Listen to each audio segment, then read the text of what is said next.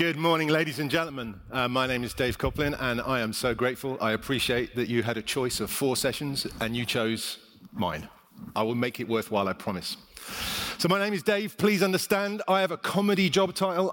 Check me out, I am a Chief Envisioning Officer. Yeah, I'm quite proud of that job title. I made it up.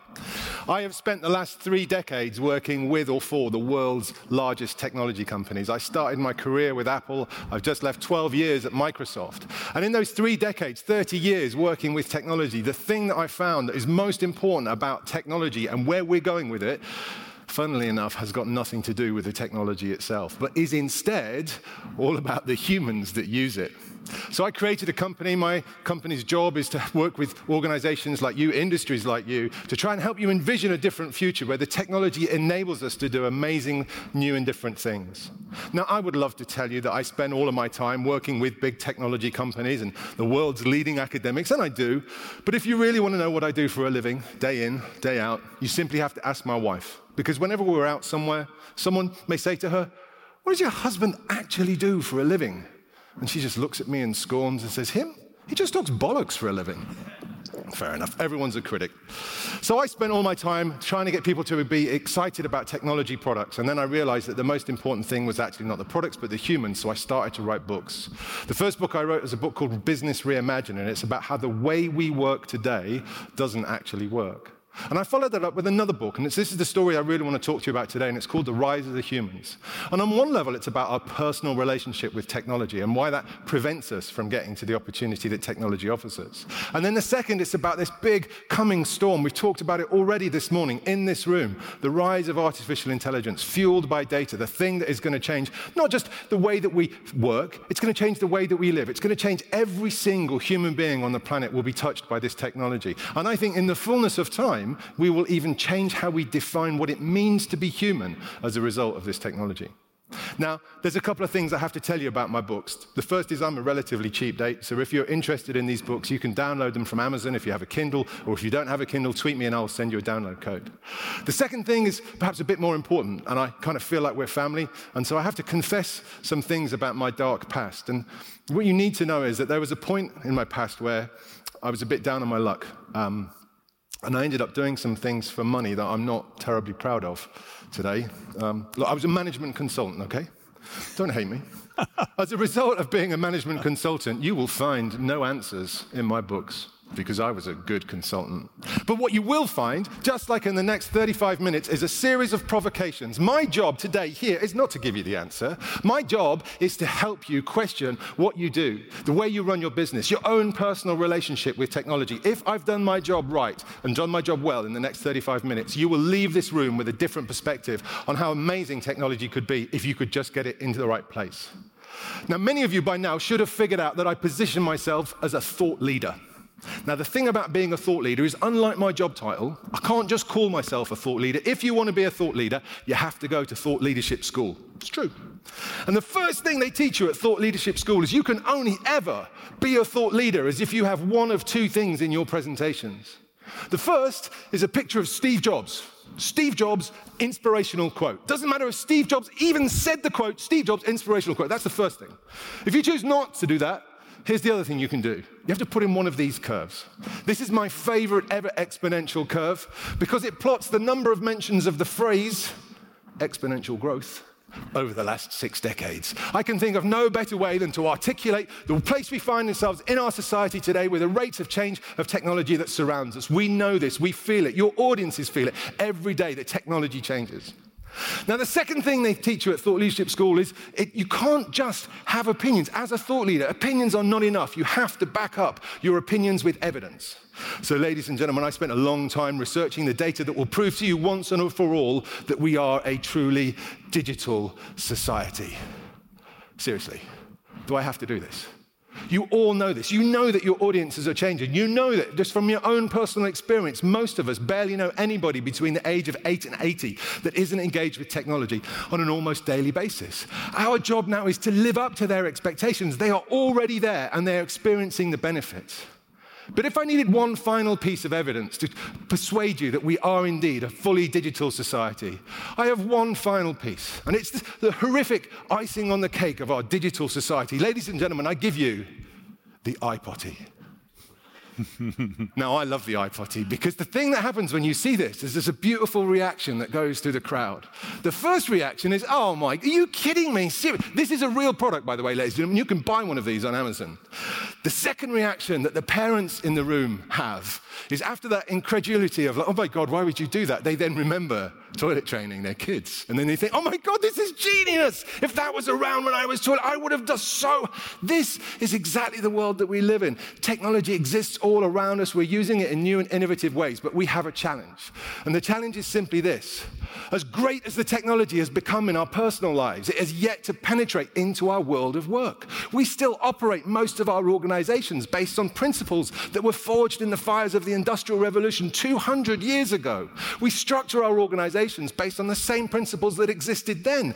We use processes that have been around since Victorian times. We use these old Victorian ways of working, and we apply 21st century technology. And all that technology is doing is making those old-fashioned ways of working a bit quicker and a bit cheaper. Now, ladies and gentlemen, I am here to tell you that this is not the gift of technology. This is not what we were supposed to do with technology. What we're supposed to do with this gift is we're supposed to find new ways of working, new ways of engaging with audiences, new ways of being relevant to the people that we care about most. Because if we don't, this whole concept of working smarter is completely untenable. You will continue to have to run faster and faster unless you change what you do. So, if you could, just for the next 25 minutes, start to see a different future. Start to break through the digital barrier and look to the opportunity that it gives you. And it starts here. It starts in this really, really boring world, a world of data. And I know you as an industry, you've always had data. You've always looked at data, but typically you use it as a byproduct of your business. You provide the products and services, the entertainment that you do, and then after you've done that, you look at the data to analyze what's happened. I am telling you now, your ability to turn that around, to use that data as a strategic asset to your organization is the very hallmark that will define your future success. Data is the fuel of your future. It should empower everything you do. Your job now is to build a reliable, renewable, sustainable way of generating as much data as you possibly can. Because when you have lots of data, it will change your view of the world. Here's a great example of this principle. What I'm going to do is I'm going to give you two vehicles. I've got on one hand a Toyota Prius, and on the other, I've got a Land Rover Defender, a 4x4 sport utility vehicle. Now, which one of these two vehicles would you say is better for the planet, more environmentally friendly? Put your hand up if you think it's the Toyota Prius. Put your hand up if you think it's a trick question, and it's the Land Rover Defender. And put your hand up if you want to be a management consultant, because you know the answer is, well, it depends, right? Because it does depend. It depends on how much data you use to answer the question. What we typically do as organizations is we take the data that's easily accessible, that's already at hand. Let's look at fuel consumption. Well, of course, if you look at fuel consumption, the best of these two vehicles for the planet is the Toyota Prius. That thing runs on water and pixie dust, hugs trees when you drive by. Not like the Defender, 12 miles to the gallon on a good day. Well, listen, the Americans, back in 2008, they took a different approach to answering this question. They did a study called Dust to Dust, which essentially looked at from the creation of the components that go to make these vehicles through to the point at which the vehicle is thrown on the scrap heap. The best of these two vehicles for the planet is actually the Land Rover Defender. Now, why? Because over 67% of every Land Rover ever made over the last 70 years is still on the road. You cannot break these vehicles. Trust me, I've tried several times. And if you do succeed in breaking, you can fix them at the roadside with bubblegum and baling twine. Now look, the point of this example is not to advertise Land Rover cars. Although if any of you have got any connections and they're looking for sponsorship opportunities, obviously I'm available. The point is, look what happened to the answer to this question when we added more data. The answer fundamentally changed. There is not a question that you're asking of yourself, of your team, of your organization that will not fall prey to exactly the same principle. Your job now is to get as much data as you can. You should be smothering yourselves in data at every available opportunity because it will change the way that you see the world. But the real gift of all of this data is yet to come. And this is where we start to use this data, not to reflect on our past, but instead to accurately predict our future. This is already happening today, ladies and gentlemen. Companies like Rolls-Royce, Aero Engine, amongst many others, are using this amazing data to predict the outcomes of things that will happen. And it's powered by technology from companies like Microsoft and Google and Facebook and others. I was involved when I was at Microsoft. Some of my favorite projects were these predictive data projects. We did in the UK. We predicted the outcome of not the last World Cup, but the one before that. We predicted 15 out of 16 World Cup games, and we got them right. We did the Scottish referendum in the UK. We got that right within 2% of the public vote. We did X Factor, we did Pop Idol, and we even did what turned out to be the highlight of my Microsoft career, the Eurovision Song Contest. Oh, yes. And we're getting it right. Now, better still, these companies, Microsoft, Facebook, Google, and others, they make the algorithms that create this capability to predict the future available to everybody. You all have access to this, just a service, and you point it at your data. And the question I need to leave you at this point is, how would you run your organization? How would you think about your audience in a world where you can predict what they will do rather than reflect on what they have done? You don't have to answer that question today, but you need to be able to answer it soon because the capability is already there. Now, what's making all of this possible is kind of the real reason I'm here. It's a single technology, and I would argue that it's probably the most important technology that anybody on the planet is working on today. And it's a technology that's called machine learning. Now, you're familiar of that technology through its other name, which is artificial intelligence. And even though the two things are actually slightly different, for the sake of argument, we can bring them all together. All today's AI all today's machine learning is simply statistical-based pattern recognition. Now, I will bet that you will remember the first time you ever became aware of this technology because it will have been the first time that when you were using a search engine, as you're typing in your query, before you finish the end of your sentence, the search engine is already suggesting you the end of the sentence before you'd finish typing. And if you remember that first experience, I remember mine, I'm like looking over my shoulder, who's watching? How does that work? Statistical-based pattern recognition. All the search engine is doing, the algorithm is looking at the characters that you've just typed in, and based on those characters, and against the 3.5 billion queries that have been typed in today, the statistical probability of you going on to complete the sentence like this is 99%, so I'm going to suggest that as the next option. That basic ability to spot patterns in lots and lots of data is the very thing that's going to change the world. But before we get into that, I need to do a bit more work on this term artificial intelligence. We're using it a lot today. We've got people downstairs talking about it within their products. But the problem with AI is that every time somebody says artificial intelligence, this is typically the image that we conjure up. This is the image that the media will print in the newspapers, and it's always a humanoid-looking robot looking thoughtfully off into the middle distance.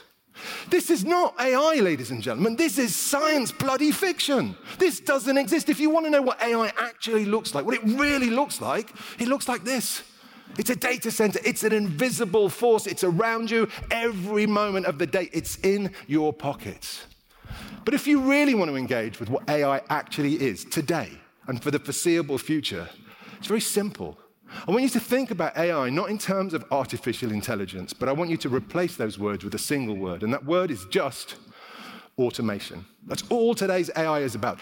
Anything that you do in your organization that follows an established pattern is something that can be easily automated by today's AI. And just like 200 years ago, when someone like me would have turned up to your business, your weaving mill, with my revolutionary spinning jenny, and I would have transformed what you did as a company, I'm going to do exactly the same to you today, only this time, I'm not going to be doing it to the mechanical parts of what you do. I'm going to be doing it to the cognitive parts of what you do. Those things that follow a pattern, those industries where patterns are primarily the source of what they do, accountancy, the legal industry, these are all things that will be touched and fundamentally changed by the potential of AI. And what we have to do is we have to understand what that means to us. If the AI can do these parts of what we do, what is it we can now do as a result rather than simply be replaced?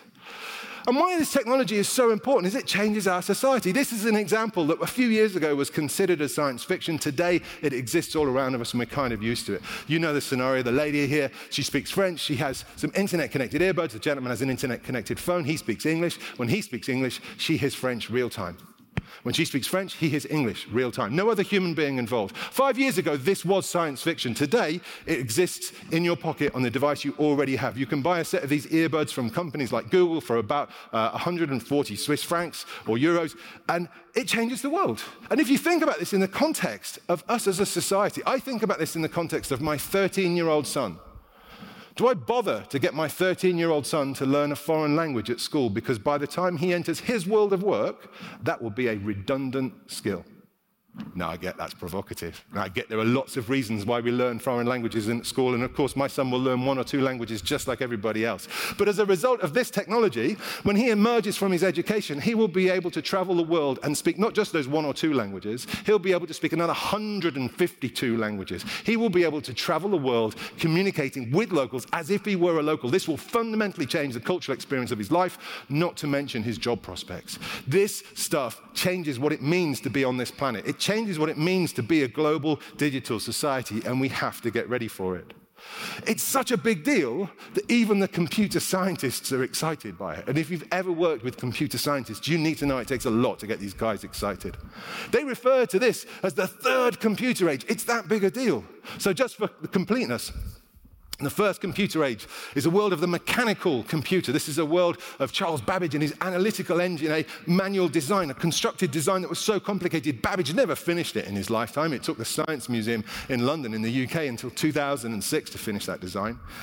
You're all familiar with the second computer age. This is the world of the digital microprocessor. This is the phone in your pocket, the computer on your desk. But the third computer age is different from the first two. The third computer age belongs to artificial intelligence and machine learning. And it is different from the first 2 ages for 2 fundamentally important reasons.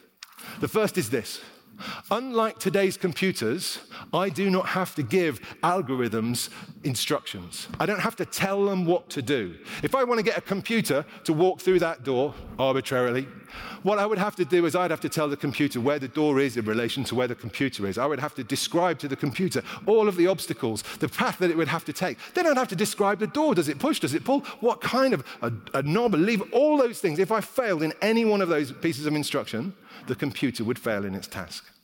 Now, this is not true in a world of AI, in a world of algorithms, because I don't have to give AI instructions. If I want to get an algorithm to walk through that door, I simply play 1 million videos of people walking through the door, and it learns. It's like a child.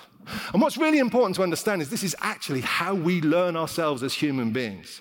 And this is proven in some research. This comes from Cambridge University in the late 90s. And basically what it shows is that if you speak English, and if you don't speak English, this will work in whatever is your native language.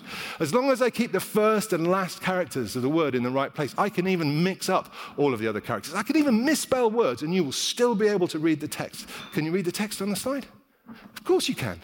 Because from the day you learn to read until the day you die, you create, curate, and tend to your own personal pattern of language. Every time you read something, you're making your own personal pattern of language slightly better. This is just how the algorithms work.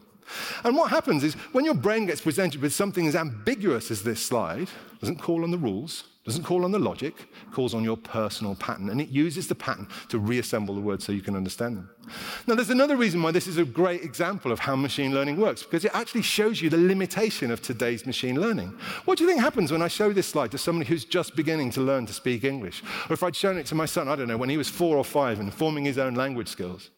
He can't read it. Makes no sense because they haven't established enough of the pattern. That's our job. We have to provide the patterns for the algorithms. If we don't do that, the algorithms don't function.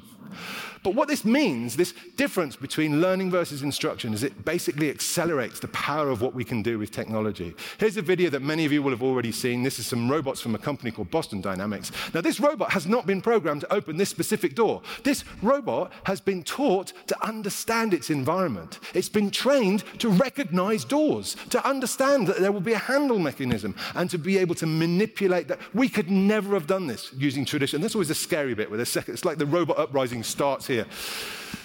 We could never have done this using conventional programming techniques. We had to have algorithms. We had to have machine learning to make that possible. That's how important that first big step for the third computer age, the difference between instruction versus learning. And then the second big difference is simply this. In today's computers, in today's world, everything on a computer relies on a principle called binary. Everything that a computer deals with is either a 1 or a 0. It's yes or no. It's black or white.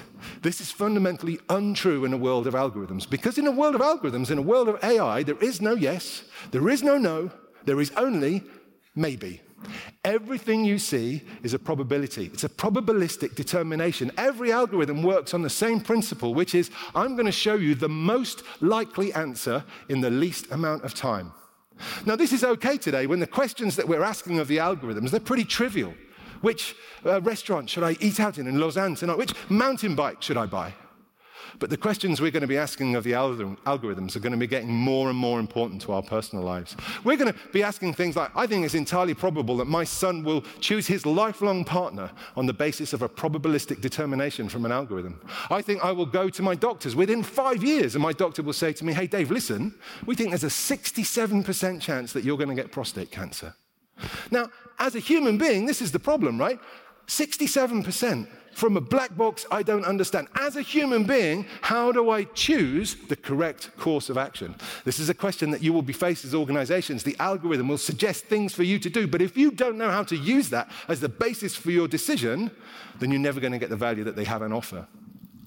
Let me give you another example of how this plays out in the real world. This comes from a hospital in Cambridge in the UK, and this is in the oncology department. And what we have is a consultant oncologist using machine learning to be able to detect brain tumors. And so what the algorithms can do, they can look through a series of scans and identify if a patient has or hasn't got a brain tumor.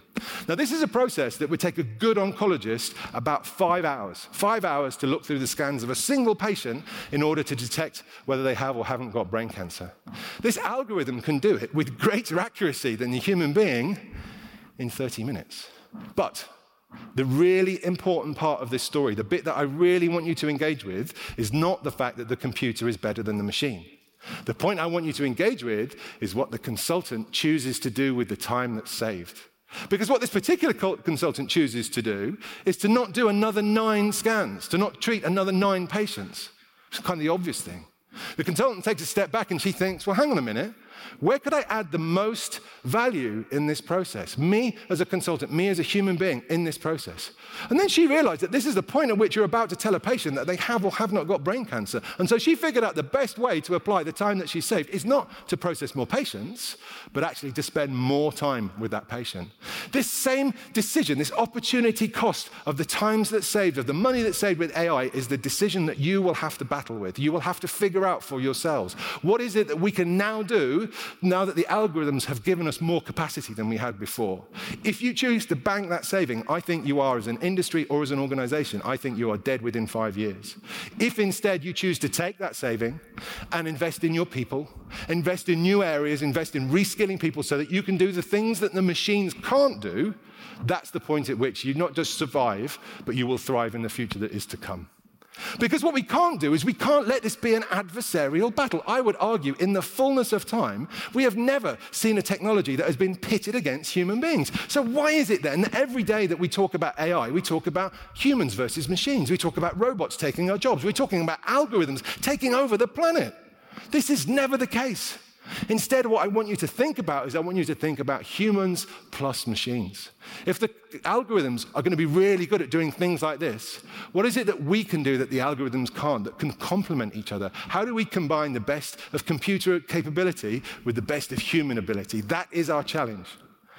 And every now and again, we've got to remind ourselves that humans are brilliant at change. There's a lovely myth that we tend to propagate ourselves that we hate change. This is not true. We would not have got through 70,000 years of existence on this planet, or millions of years of existence on this planet, unless we were good at change.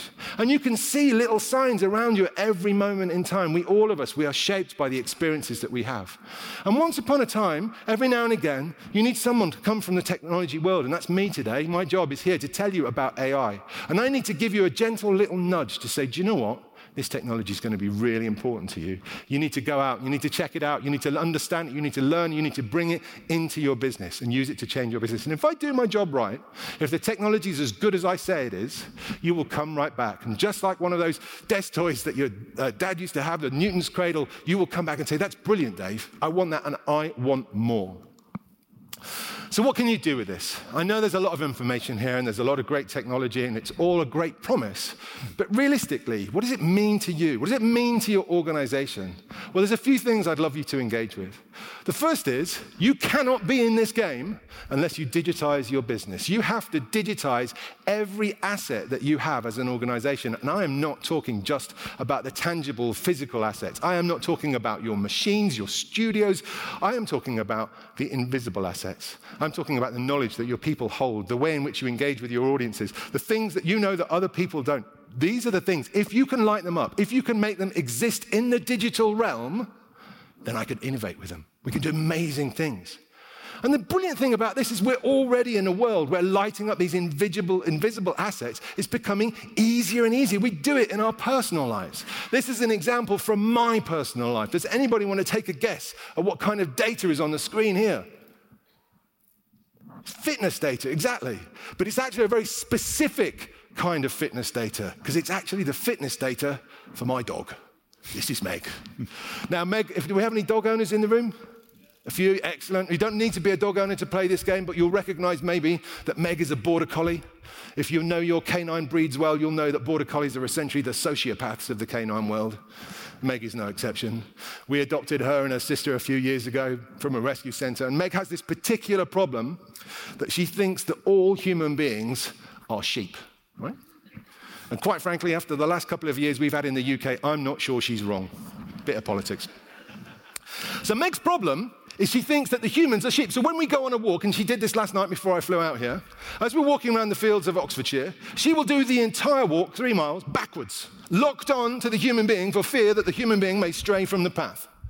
Now, ladies and gentlemen, I am a responsible dog owner, and after a few months of this kind of behavior, I was a bit worried. How do I know, as her owner, that Meg is getting enough exercise? How do I quantify that data? I don't know, and I agonized over that for weeks, and then I remembered, of course, I'm a nerd.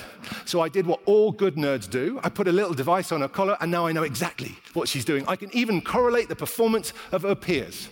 Now, based on this, I've lit up. That data was already there. It already existed. Meg knew how much exercise she was getting. I just couldn't see it. Now I can. And now I can choose the correct course of action because I've made the data real. We do this to ourselves as human beings. Many of you will have one of these digital devices on you. I have this device. I love this device. This device will tell me things like my heart rate. Now, the thing I love about my heart rate is that I have always, more or less, give or take, I've always had a heart rate, right? It's always been there. This device makes it visible. This device enables me to go back in time and correlate things going on in my life with my heart rate. Oh, look at that. Every time I meet with my boss, my heart rate spikes. What's that about? Time to leave, apparently. Anyway, you can do this for your organization. You should be looking to find a Fitbit for your organization, a way that you can light up that data so that you can make the right choices about where you go in the future. But what that means for you in the room is that you have to build a data culture inside your organization. In the old days, we would hire people, data analysts, data specialists, to look through the numbers, to give us the insight. But increasingly, we won't just be doing that. The tools that light up the value in all of that data will be available and accessible to everybody and simple to use. But if you don't know the questions to ask, if you don't know the limitations of data, or how you can use the data to get where you need to be, you're never going to be able to get the benefit that it has on offer. So it's crucial that you build this culture of understanding of data inside your organization. Now, this leads me to a really important principle about digital transformation. Now, just be interested in this room. Is anybody familiar with the people on this screen? Excellent, a few of you. So this is the height of British pop music in 1982. It was actually a global hit, a global success. There's a band called Funboy 3 and Bananarama who had a hit of an old jazz single, a cover they did of an old jazz single called It Ain't What You Do, It's the There's a way that you do it. You see, you guys already know the answer. There is not a truer word in the world, a principle in the world of digital transformation than that. If you think what makes you special is the content that you put out, if you think what makes you special is the products and services that you put, I guarantee you, I can go anywhere else in the world and I will find equivalent products and services or content that for more or less the same price from other people, probably in this room.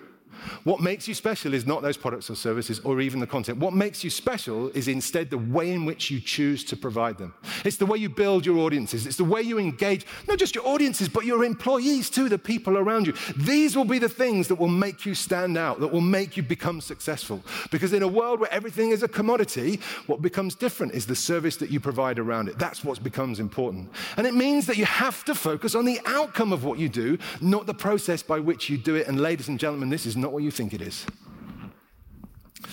This comes from the beginning of my career. I was in London one morning. I was a very young man, and I was there about 6 in the morning. It was a client meeting. I was working for Apple at the time, and I was there uncharacteristically early. And as I'm there trying to kill time, I'm on Oxford Street in London. If you know London well, you know it's a very busy street. It's 6 o'clock in the morning, and I come across this really curious scene.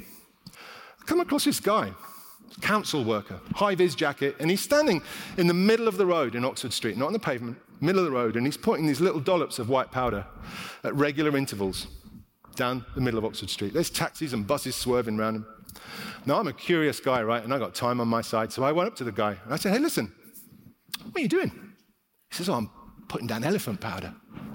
And I'm like, elephant powder? What's that for? He says, well, it keeps the elephants away. And I'm like, but there aren't any elephants in London. And he just looks at me and smiles. He says, I know, it's good stuff, isn't it? I'm here all week. Ladies and gentlemen, your organizations, my organization too, is full to the brim with elephant powder. It's the shit you do that is completely redundant and irrelevant in a modern digital society. Our collective job, if you do nothing else in these 2 days, your job is to get rid of your elephant powder. This is the stuff that holds you back. This is the stuff that prevents you as an industry or as an organization. It prevents you from transforming. It's the stuff that says that we always work this way. You walk around your organization, you just have to talk to people. You say to them, hey, listen, why do we do this the way we do? And when you ever hear the answer, do you know, I don't know, but we've always done it like this, that's when you know you found elephant powder. If you can get rid of the elephant powder, then you put yourself in a place where you can start to transform. You can start to see the world in a very different way. And it is so important that you see the world in a different way because the world is changing in ways you do not understand yet. We've got to think differently about the future. Now, the problem with us as humans is that we tend to think that the future is a straight line. And we think the future is a straight line which is extrapolated from where we stand today, from where we were yesterday, and it's always up and to the right. But in a digitally connected society, the future is never a straight line. It bounces around like a pinball, and your ability to be successful based on your ability to predict the ricochets of that pinball as it goes around. Let me give some examples of an industry that doesn't think the right way about the future. Now, you may not recognize this, but this is one of the first ever fully autonomous vehicles that have been approved for use on UK highways. And I love this. Autonomous vehicles in general is this beautiful paradox of technology because on one hand, if you think about the technology on its own, what an amazing world that we live in, that we could build fully autonomous vehicles. Isn't that incredible that we can do that? But the flip side of that is then you start to look at the numbers, and the numbers will tell you globally that we won't get to 50% of all miles driven autonomously until we get to 2040. And that number doesn't hit 100% until we get to 2070. Do you seriously want to tell me that by the time we get to 2070, we will still think the best way to transport human beings around the local environment is inside a tin robotic box on wheels? That cannot be the case. You only have to look to other places, other countries. Look what's happening in Dubai. This is 2017. This is almost 2 years ago now. They demonstrated the first ever drone taxi, two-seater taxi, no pilot. The problem is, the automotive engineers of the world, they're stuck back thinking about cars, because we've always had cars. And before cars, we had horses and carriages. They're not thinking about drones. The regulators, and you're an industry that loves a bit of regulation, the regulators on a good day regulate for today's world, but mostly regulate for yesterday's world. Do you know what the first law that the UK passed for the provision of autonomous vehicles on the UK highways? Is that there must be, at all times, there must be a human being inside the vehicle. I don't know, let's call them the driver, right? This is the madness of that kind of thinking because we don't know what to do. And that law actually was the same in the States, the same in many of the countries that are trialing autonomous vehicles. But the real problem of this kind of blinkered thinking about the future is neither of these problems. It's simply this. It's the opportunity cost of that thinking. Because for every second that an automotive engineer thinks that this is the future of transportation, they're not thinking about this, but more specifically, they're not thinking about this. If we were starting today trying to think about transportation and had nothing, this is what we'd want to build. But nobody's thinking about that. That's your challenge. Your challenge is to get outside of your industry. Your challenge is to get outside and look around. Look at how the world is changing. Try to connect the dots. Figure out where the pinball's going to go. Because if you do that, you will be ready for them. You will be able to build the services that shape the market, that shape the future. Now, I want to leave you with two thoughts. The first is this. It's my job as a technologist, as a lifelong technologist, to tell you right here, right now, that technology is the least important of all of your problems. Trust me. And I can think of no better way to call on this, to bring this to life than to call upon a quote of Pablo Picasso, of all people, who in mid-60s in Paris is being interviewed by some art magazine, and he gets asked this brilliant question. Now, why you would ask Pablo Picasso this question, I don't know. I wasn't there. But they said, hey, Pablo, what do you think about computers? And even though the computers in Pablo's mid-60s Paris are different to the computers you have in your pockets and on your desk, his answer was perfect. Because he just said, computers are useless. All they can give me is answers. What I really need is something that can ask the right questions. And ladies and gentlemen, guess what? It's you. That's your bloody job. Your job is to figure out what is the question that we're actually trying to answer here. What is the question that we as a team, we as an organization, we as an industry are trying to answer? When you know what that question is, when you can be crisp and clear and articulate that question really well, you don't need me to tell you that the technology will make short work of the results. So please, just in summary, understand, ladies and gentlemen, this is not my view of the future. This is not the Terminator, and the internet is not Skynet. I have a very different view of the future, and it's simply this. I see a world where we as humans, we stand tall, high and proud, right up on the shoulders of these digital giants that we've created. We use technology to extend our reach as human beings, not to replace us. But in order to do that, we have to do something very different. We have to equip our people with skills, not tools. We need people who are not just understand specific coding languages or whether you use Word or PowerPoint or whatever it is, but really, really important human skills. These are skills like critical thinking. These are skills like creative thinking, the ability to think deeply, the ability to communicate and collaborate, the ability to treat each other with empathy and respect when we communicate online. If we can make sure that every member of our team, every member of our organization, of our industry, of our family, of our society has access to these basic human skills, then and only then can we as human beings live up to all of the potential that this amazing technology is going to bring us. Ladies and gentlemen, thank you so much for your time. Thank you for having me. Thank you. Thank you, Dave. Amazing. I do love you forever for the picture of Star Trek, the original series, from about 1965, I think. So 50 years ago, we were thinking about beaming around. Absolutely. And yeah, brilliant. There's about 5 minutes for questions. Who would like to ask a question? We have got someone with microphone here, and we've got a few minutes. So I'm looking at someone who's going to wave a languid hand at me. If not, I'm going to pick on somebody. Who would like to ask Dave a question? While you're thinking, I'm going to ask you one question. You digitized your collie, your border collie. Yeah. Is there anything you could not digitize? Is there anything that would not work? There must be. But the point is about how to think about it, and it's about what could you do with the information. So the way that we collaborate, for example, you would think that that's not very interesting, but the picture you can build of an organization by understanding who's talking to who responds more quickly than other people, actually, has potentially a bit intrusive, but also there's lots of value that you can do.